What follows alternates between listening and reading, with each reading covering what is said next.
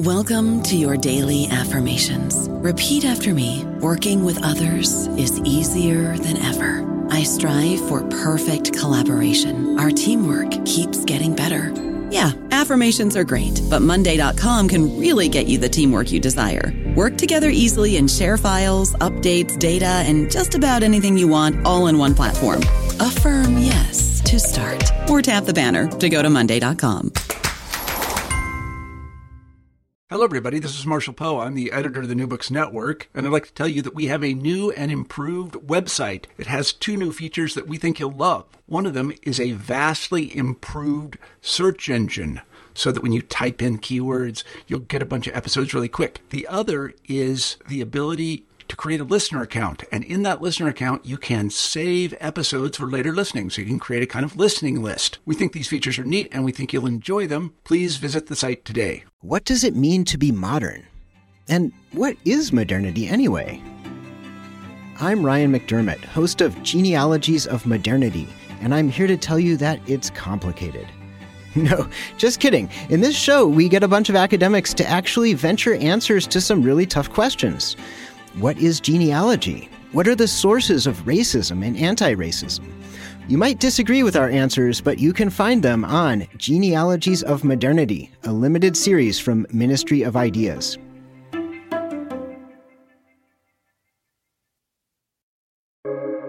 Welcome to the New Books Network.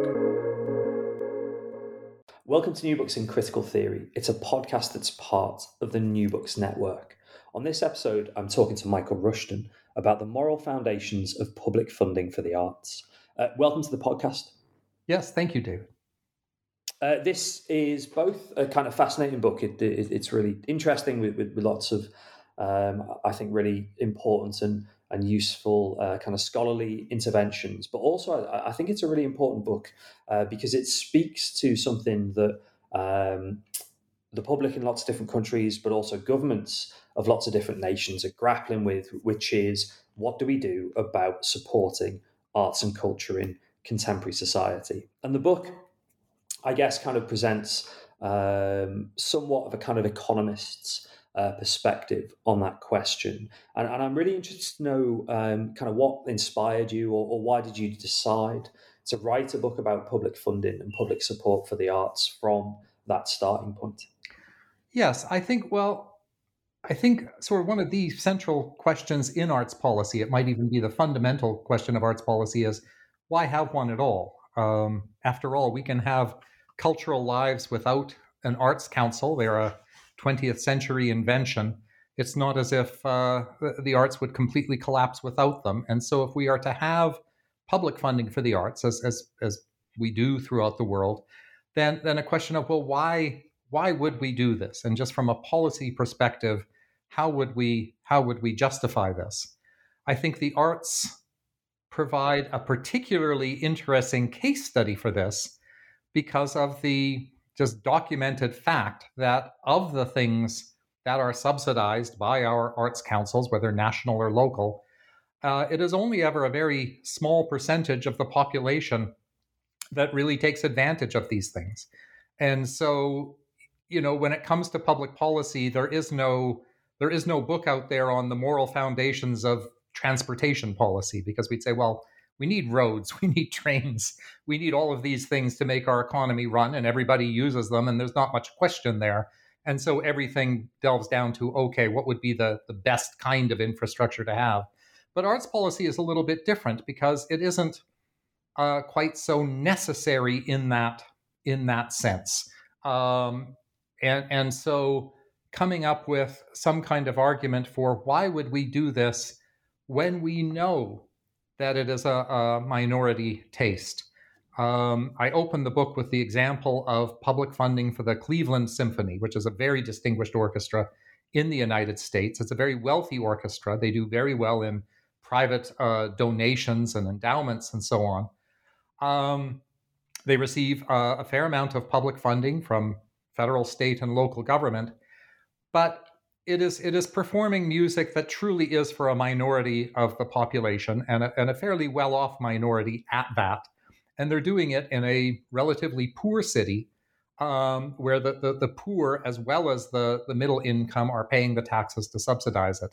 And so I opened the book simply with that anecdote to say we need to be able to say something about how do we justify doing this. I think it's an important question that requires a little bit of depth in terms of how we can look for an answer.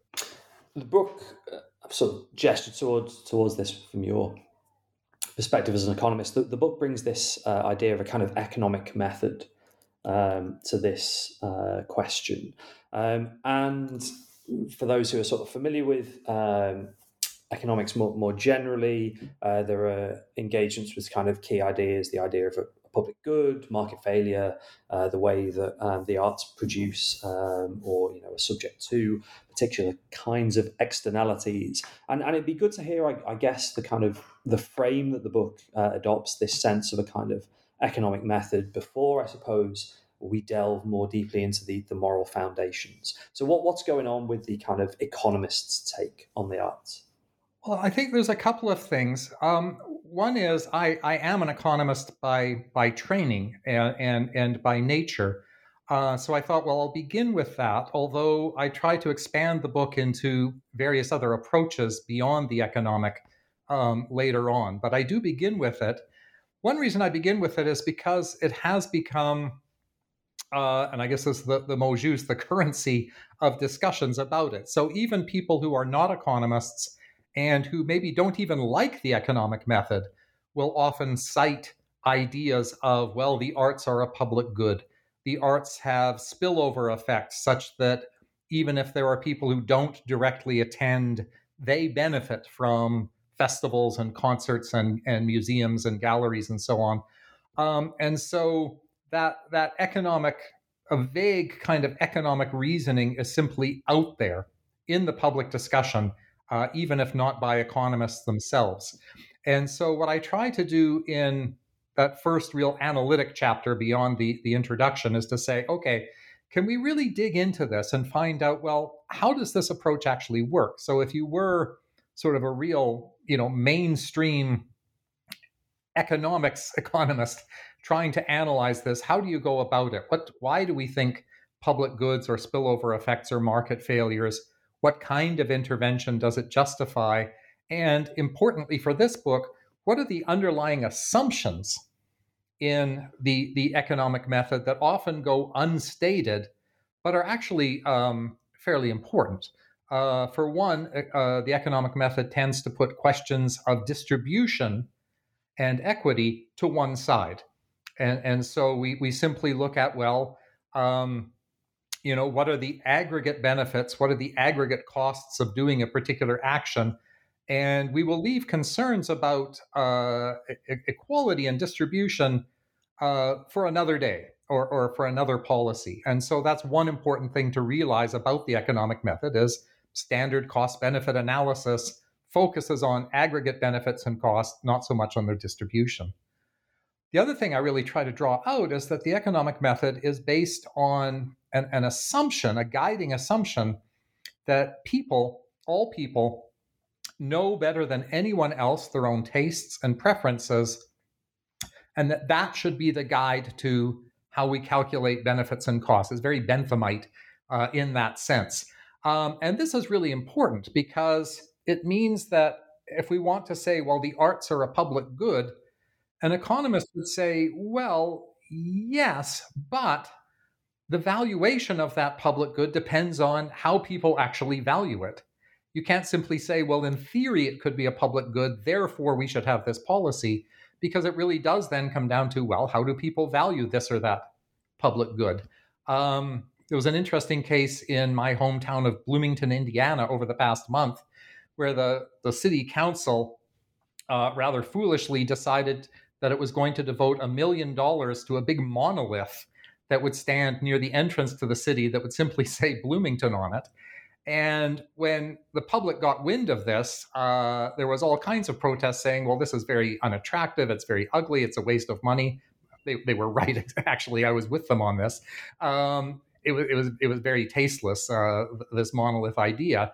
But it did highlight the fact that something is only a public good if people actually value it as a good.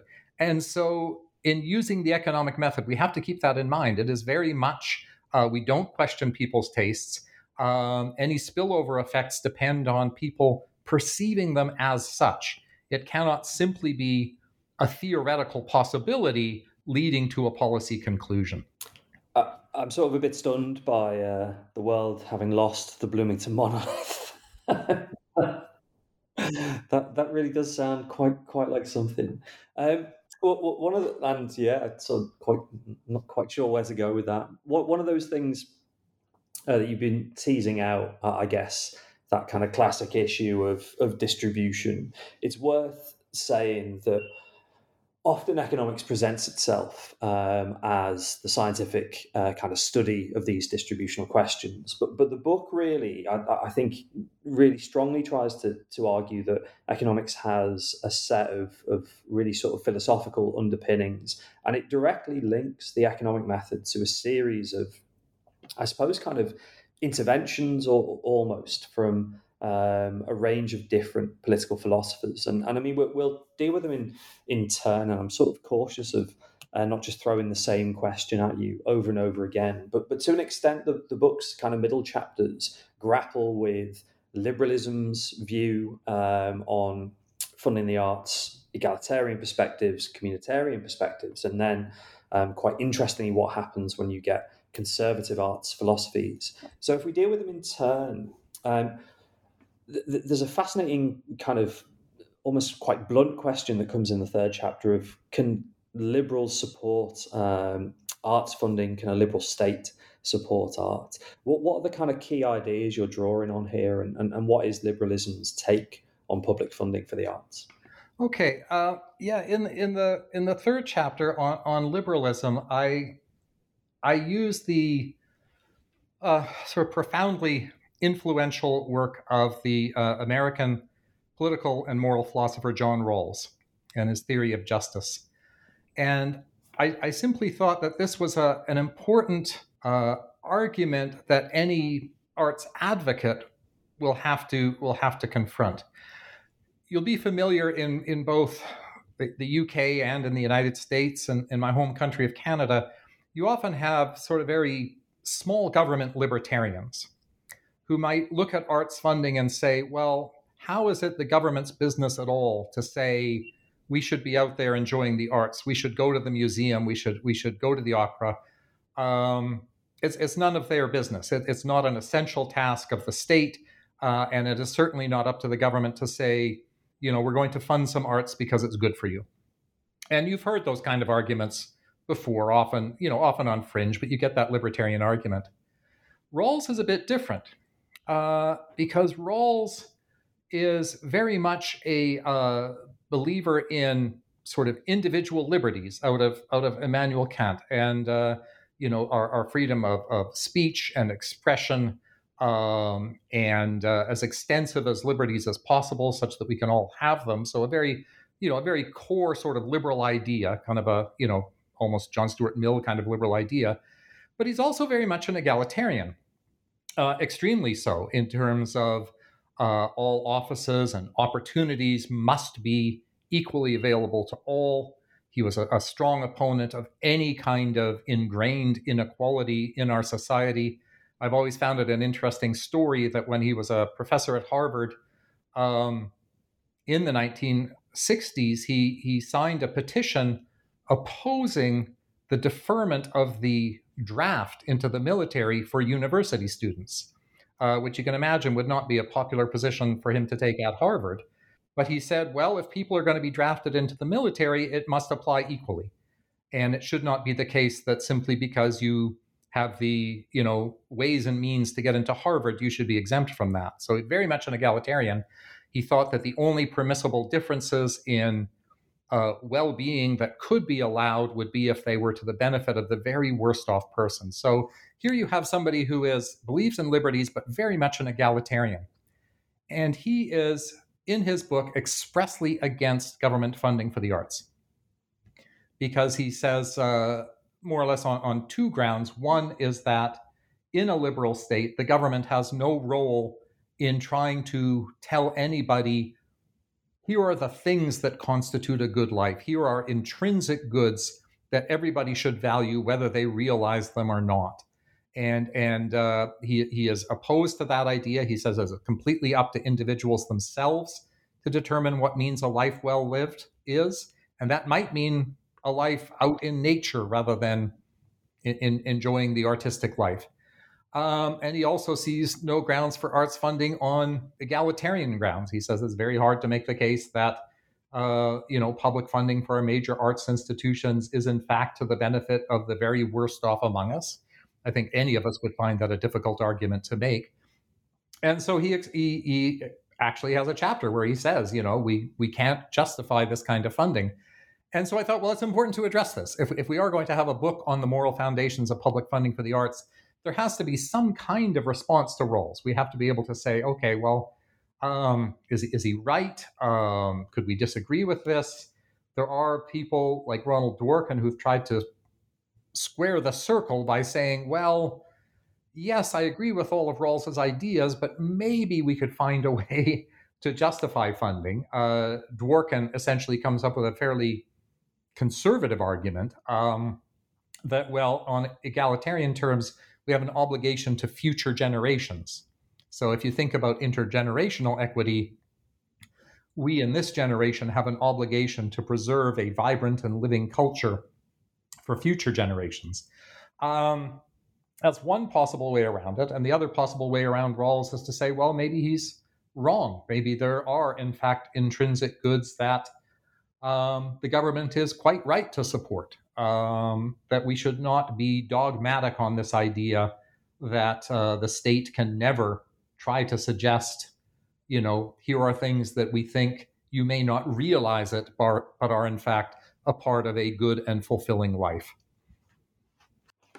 You mentioned an egalitarian reason to fund the arts, and I guess the discussion of philosophers like Martha Nussbaum contrasts with Rawls and Dworkin, and again this kind of phrasing that comes through the chapter on egalitarianism really, I think, distills the key question: would an egalitarian support funding for the arts? What is that kind of, I suppose, sort of egalitarian critique? And the chapter is actually very good, I think, on setting out the broad sort of egalitarian problem with particularly Rawlsian liberalism, but also, I suppose, there is this kind of core question about what does egalitarianism mean for the arts? Yeah, it's an interesting question, and this is one I've wrestled with for a long time. So, put simply, suppose you are a person who cares deeply about equality in the world. You have a real egalitarian commitment. Now, there are different ways in which people would say we should pursue equality, and one of the key differences is, well, is it important that we pursue sort of equal opportunity and equal chances for people, knowing that in the end, some people are simply going to be left better off than others? That is sometimes summarized as an equality of resources sort of argument. Can we try to approach equality of well-being? And how would we do that, given how different we all are, both in terms of what things we think are a part of our well-being, and also differences in how happy we are given the things we have? What do we do with the very unhappy rich person and the very content poorer person? How do we think about egalitarianism that way?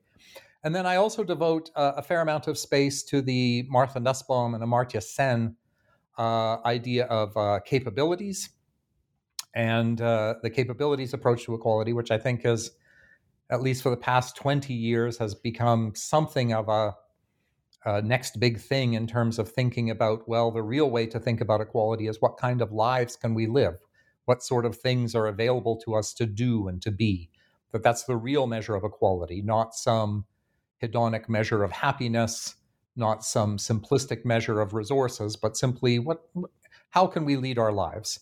And so I look at all of those different kinds of approaches, and I find it is generally difficult to draw from that a really strong commitment to public funding for the arts. And there's a few problems here. One is, you might say, well, if I do really have an egalitarian commitment, is the arts where I would pursue it?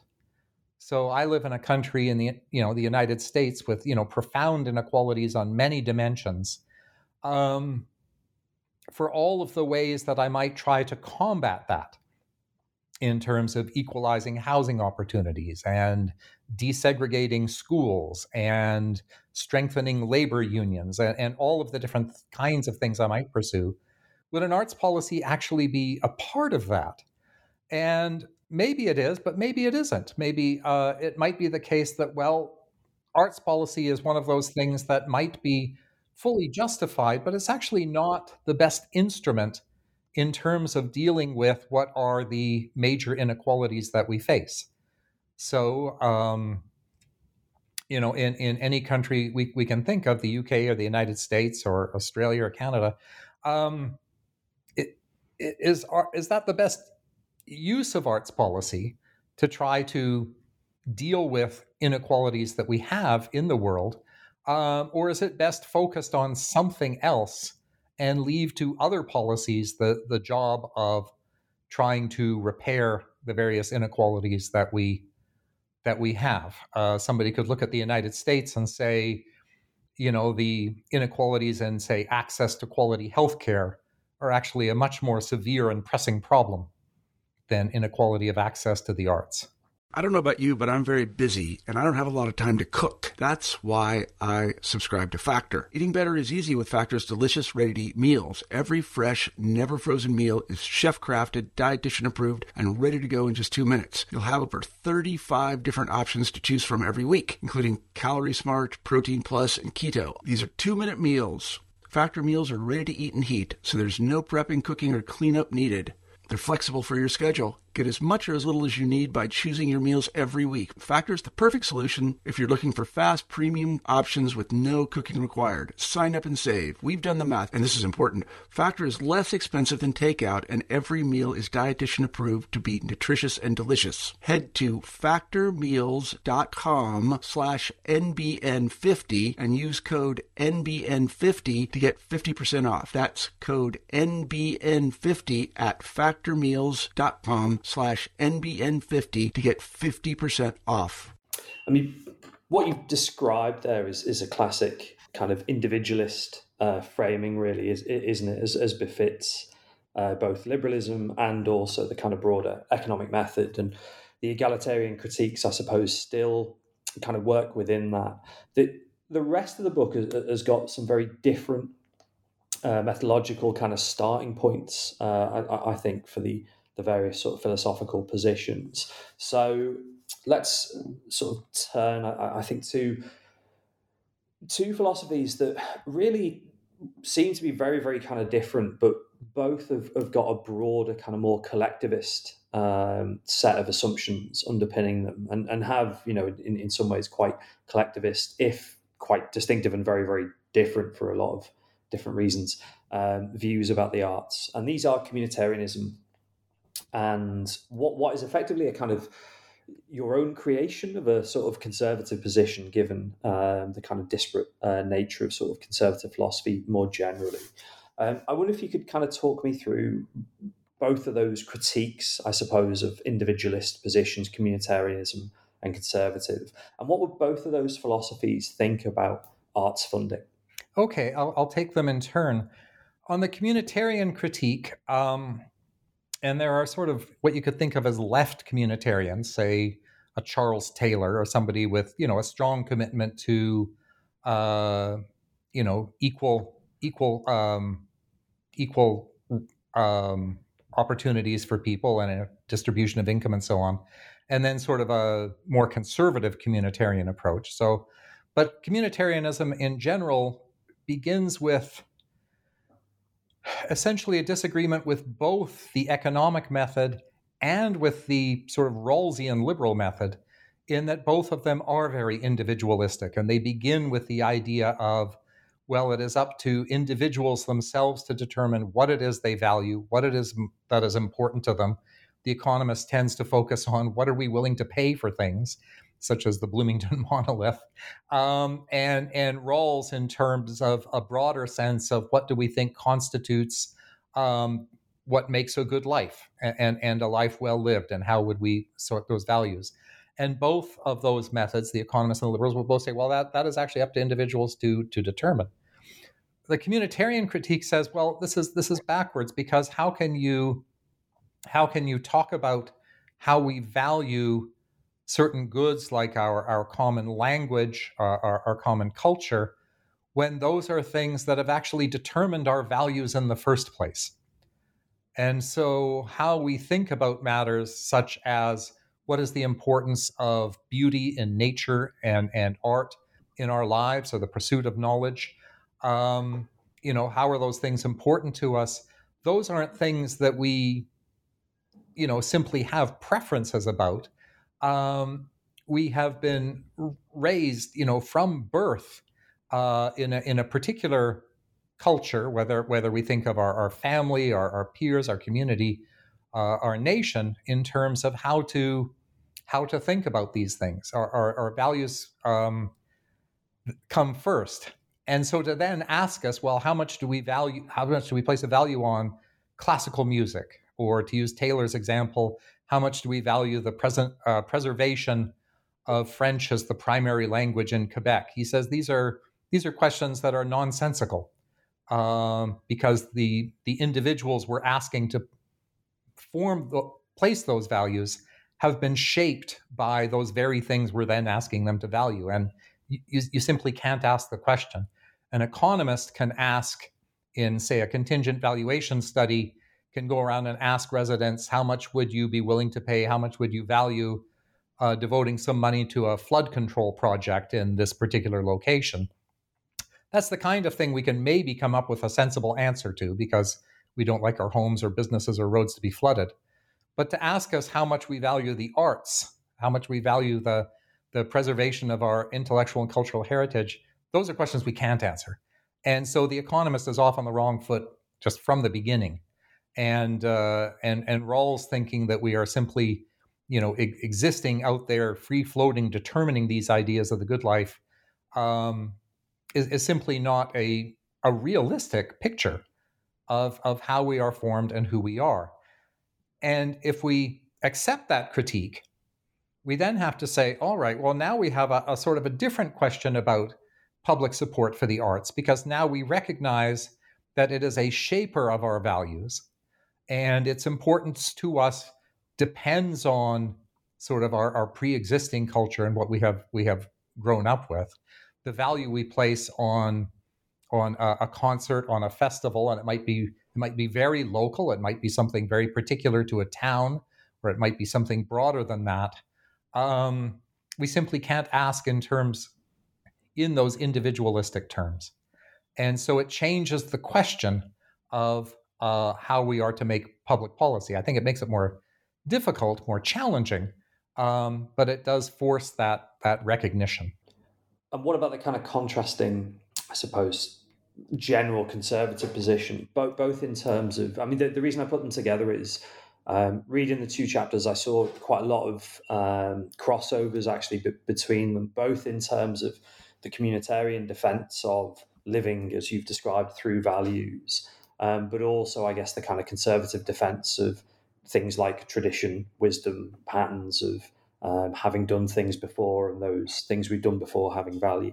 Yeah, I think there is a lot of overlap. While we tend to, if we go to the origins of sort of modern day conservatism in the 19th century, the real opponent for them was not leftism so much as it was utilitarianism, and this misguided sense that was the key to all questions of welfare and the state. And even well into the 20th century, most conservatives, it was Jeremy Bentham is the bête noire of them all. So in that sense, they really do have a relationship to the communitarians. I guess conservatives would go more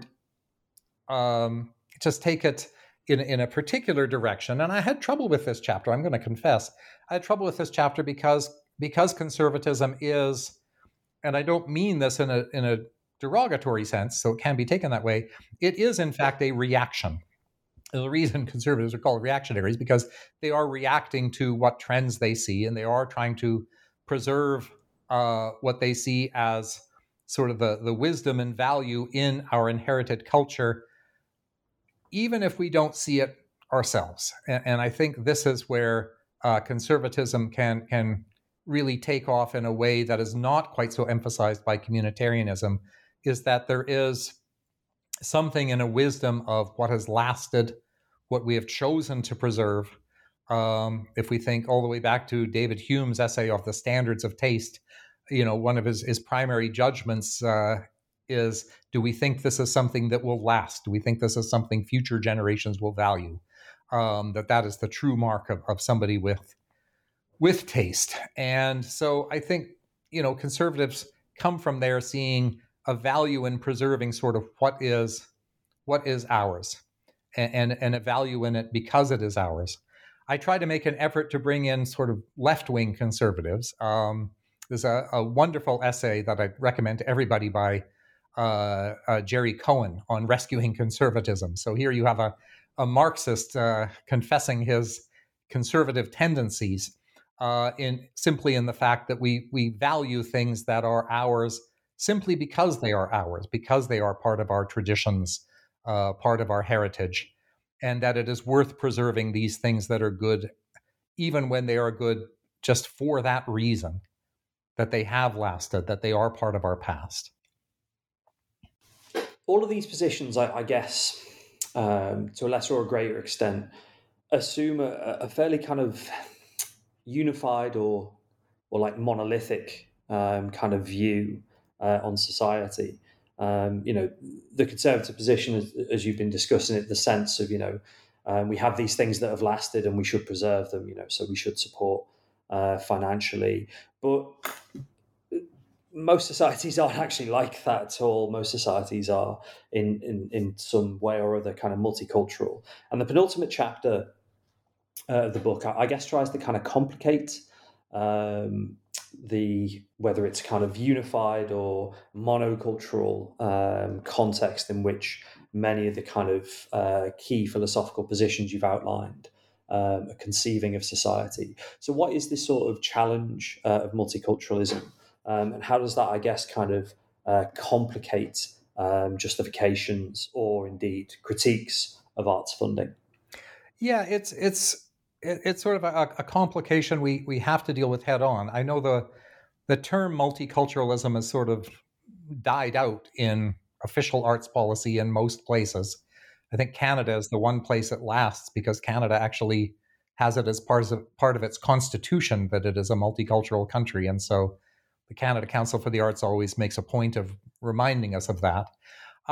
So I took multiculturalism, I call the chapter multiculturalism, but I take it not as a official policy, but more as just a fact that we can have multiple cultures. It might be a disputed fact. It might be that we overstate the degree to which we have multiple cultures in that sense, where you have a part of the population that has very specific cultural traditions and cultural practices and cultural valuations that are different from another sort of monolithic group. I think somebody could argue, well, there's much more mixture across groups than that simplified picture could say.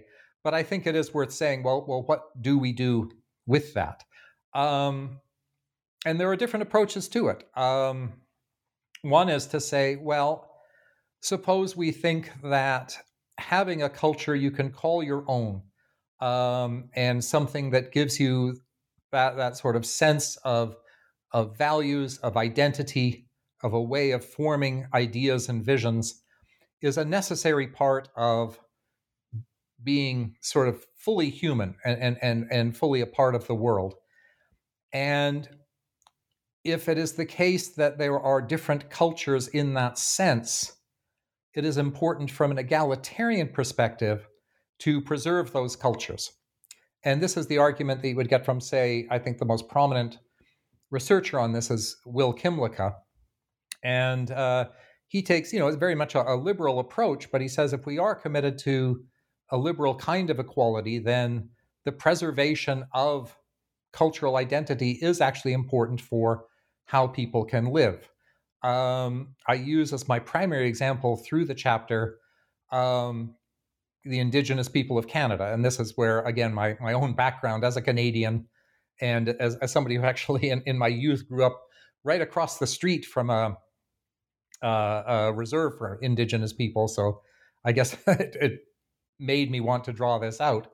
But there's a sort of, truly horrifying story in Canadian history of governments trying to essentially eliminate Indigenous culture.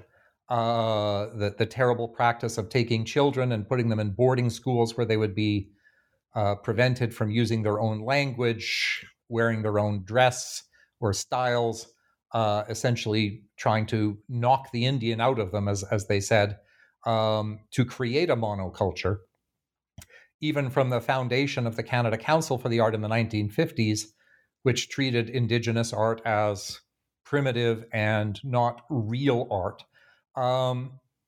In that sense, if we look at arts policy from the perspective of, what is that doing to people, even from a communitarian sense, it is simply wrong. It denies people the full chance to have an expressive life if you eliminate the culture from which they were raised, and then very imperfectly try to import them into the dominant majority culture. And so there's a strong sense there that there is a moral obligation to give full recognition to minority cultures in that sense. And so that's the theme of the chapter. That's where I try to come from it in terms of, why does this actually matter? Why is this important? The book closes with some reflections from, I guess, the kind of preeminent economist and public funder of the arts, John Maynard Keynes, famously, kind of key figure in the Arts Council in Great Britain at its inception, at its founding, and also various of his writings kind of grapple with these questions about the arts in society. Why, I suppose, did you choose to kind of close the book with the discussion of Keynes, and where, I suppose, are the kind of lessons or almost the kind of synthesis of these various arguments? Where do they come in Keynes's work? Yeah, in the final chapter, I draw on Keynes, but as I think you could probably guess, I have enormous sympathy with Keynes's argument myself. So this is where I guess I reveal my own sympathies. And while Keynes was an economist, he was not one to sort of take what we could call the economic method that I deal with earlier in the book to heart. In fact, his general theory of employment, interest, and money that goes on to say why we need government intervention in the face of business cycles and depressions and so on, is a rejection of those neoclassical economic methods, saying, just relying purely on markets is not going to work. And so here we have Keynes as someone who says, well, there are intrinsic goods. And of course, he was so heavily influenced by the philosopher G.E. Moore when he was a Cambridge student and one of the apostles.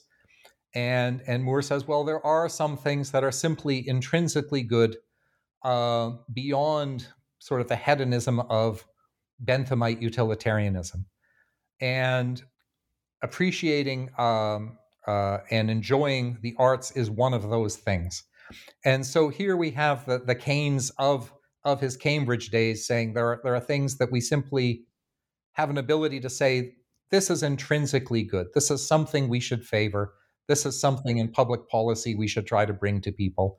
And it is independent of that sort of pure economic method that I discussed earlier. And so what I say in this chapter is, to my mind, when it really comes down to that first question of why would we have arts policy at all? Why would we have an arts council at all? What is its justification? I think we cannot avoid Keynes's assertion that, well, it's because this is in fact intrinsically good. This does in fact go beyond just sort of a pure economic model of individual preference. And I try to make the case, whether successfully or not, I don't know, that if we don't say that, if we don't adopt that view that there is something intrinsically good here, it actually becomes fairly difficult to find that moral justification for public funding of the arts. Because then you do simply fall back on, well, people's preferences are what they are. Maybe there are some public goods, maybe some spillovers, but there's not much else to it. And so I think to really justify arts spending actually requires a kind of commitment to saying there is something good here beyond what individuals might perceive. And I think that is an important thing to say.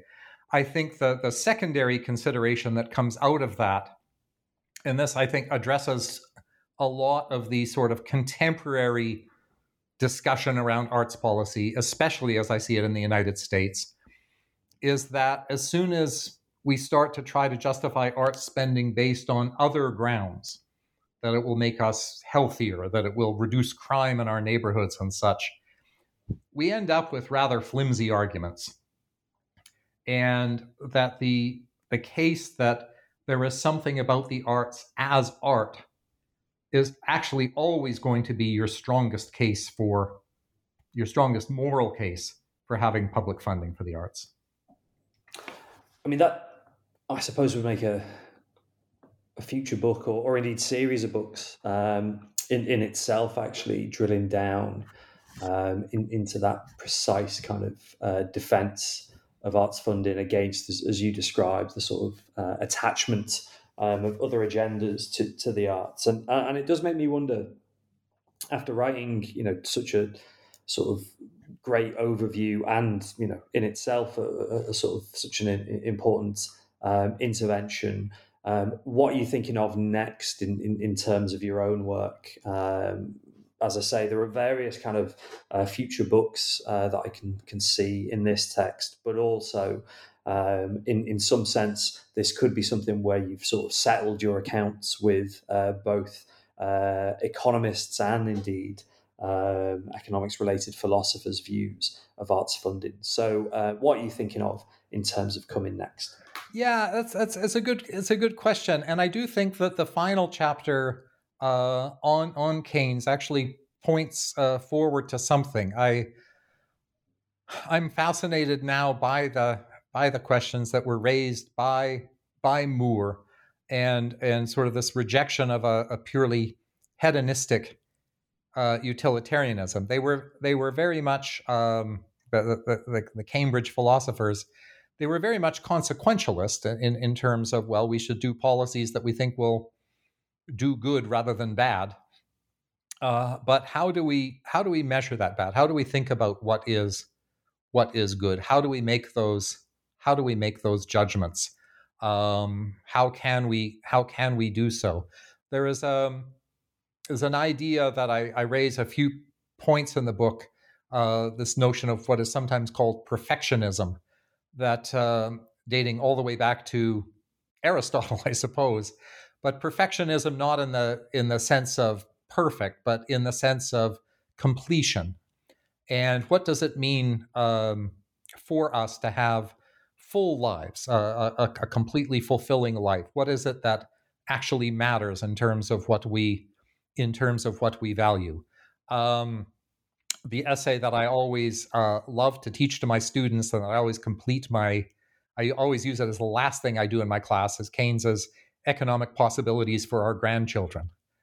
And that's where his ideas really come out, where he says, well, the purpose of automation, the purpose of being able to reduce the number of mechanical tasks we need to do to get by, is to be able to enjoy the things that actually really matter in life: love and friendship, and the pursuit of knowledge, and appreciation of beauty and nature, and in the arts. And so I guess a further exploration of that in terms of its implications, especially when we are now in a world where the the idea of not questioning individuals and what they want has become so paramount. So I would be pursuing that last chapter further in terms of where was Keynes really going with this.